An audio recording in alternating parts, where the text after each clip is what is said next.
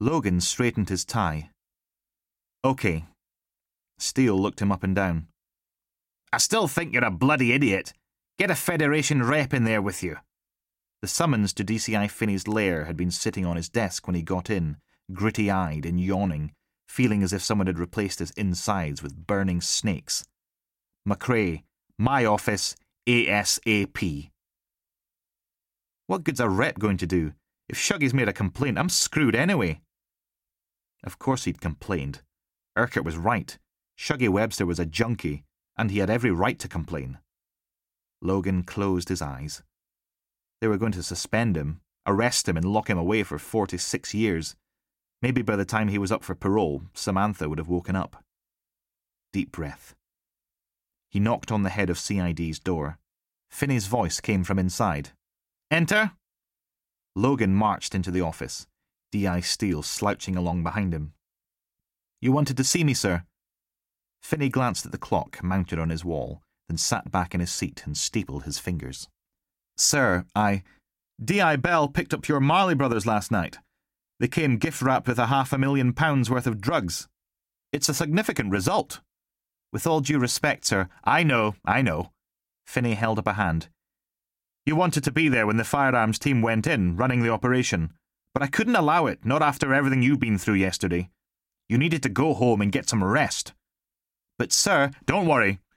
Even though D.I. Bell made the arrests, we're all aware that it's only because you supplied the information. Night Shift ran their prints and DNA through the system.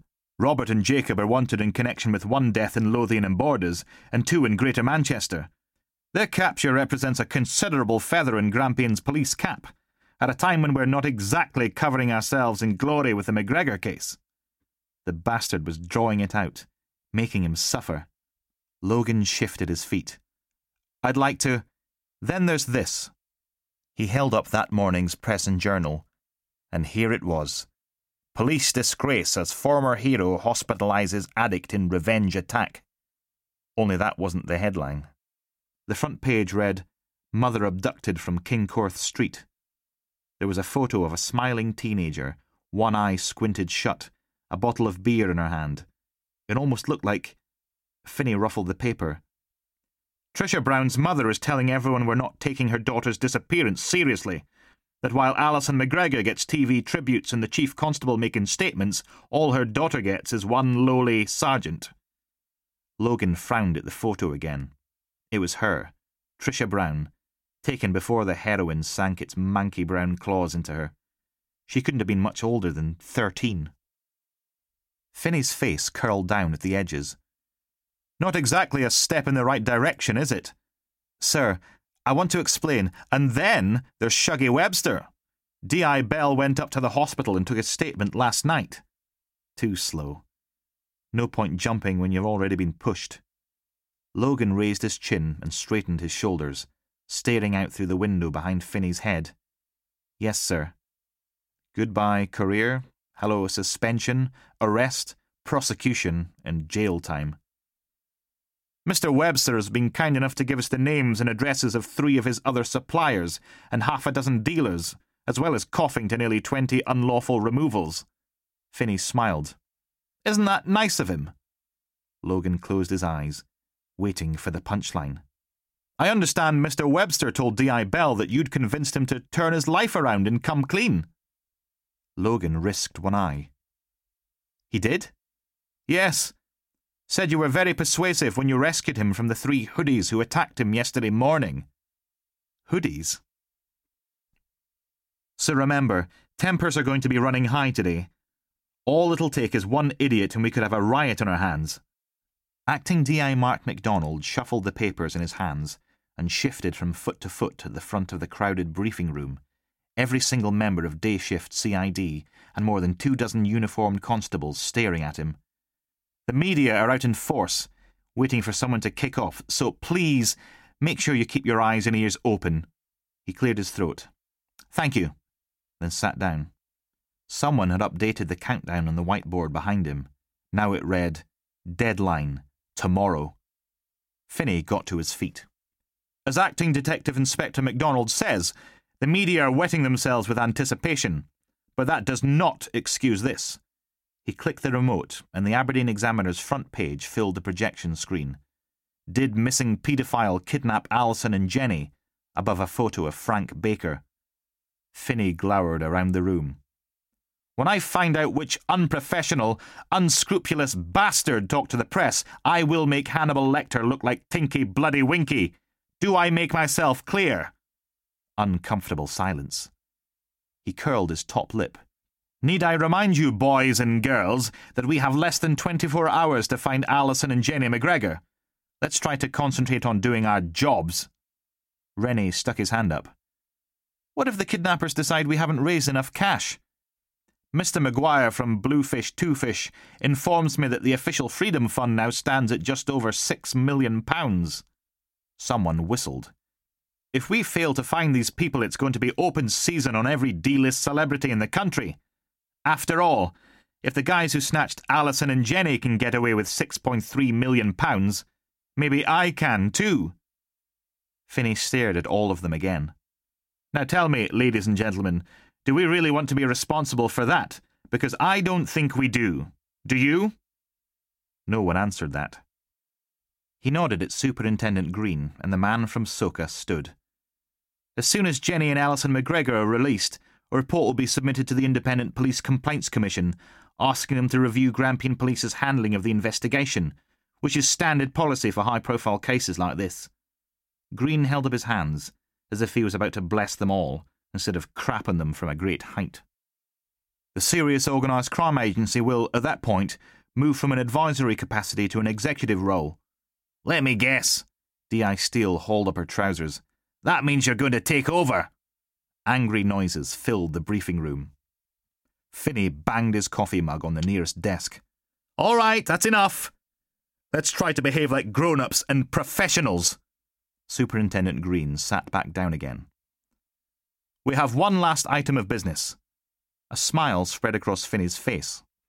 You'll have heard we made a significant seizure of drugs last night, thanks to DS McRae, and expect to make further inroads into the supply chain over the next few days.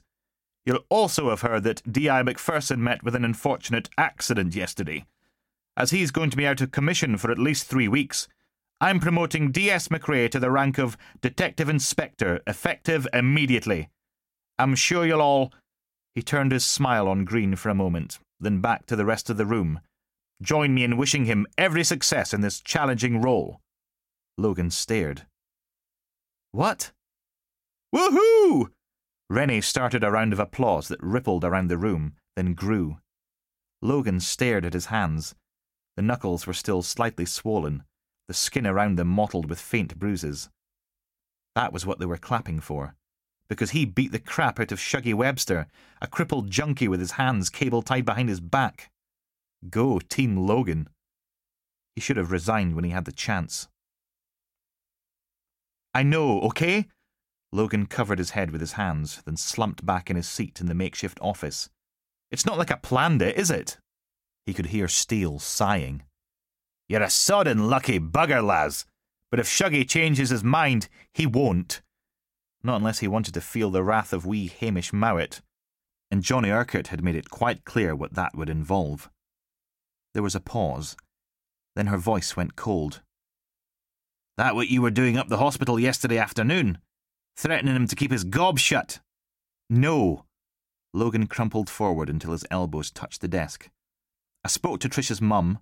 I sat with Samantha. That's all. You used to be...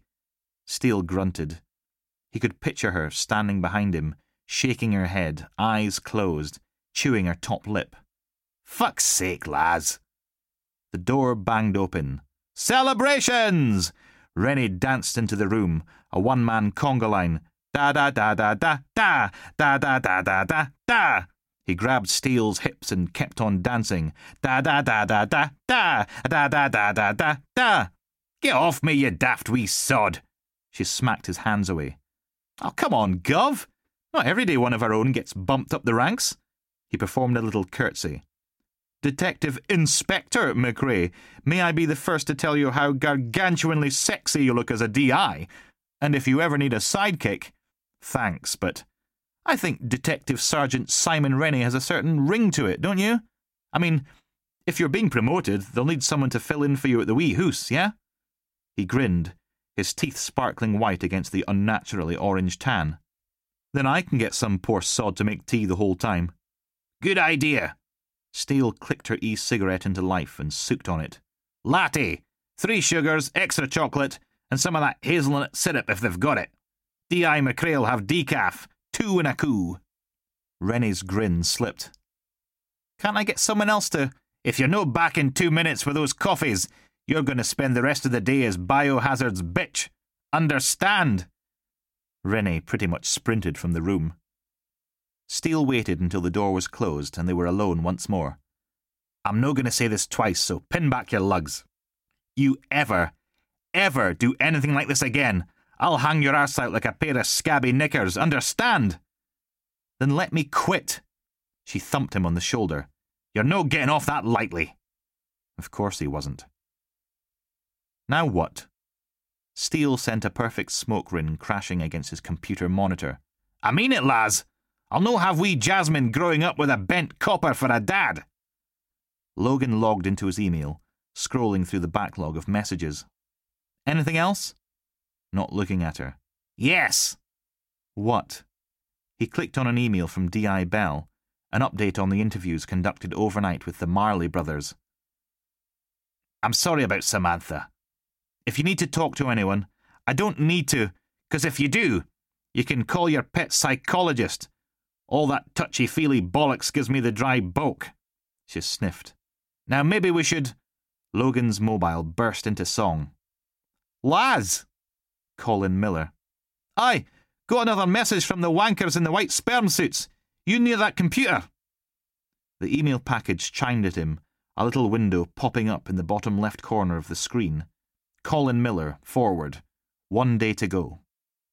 The door banged open and Rennie lurched over the threshold, breathing like a pervert, clutching his side. They've got a new video.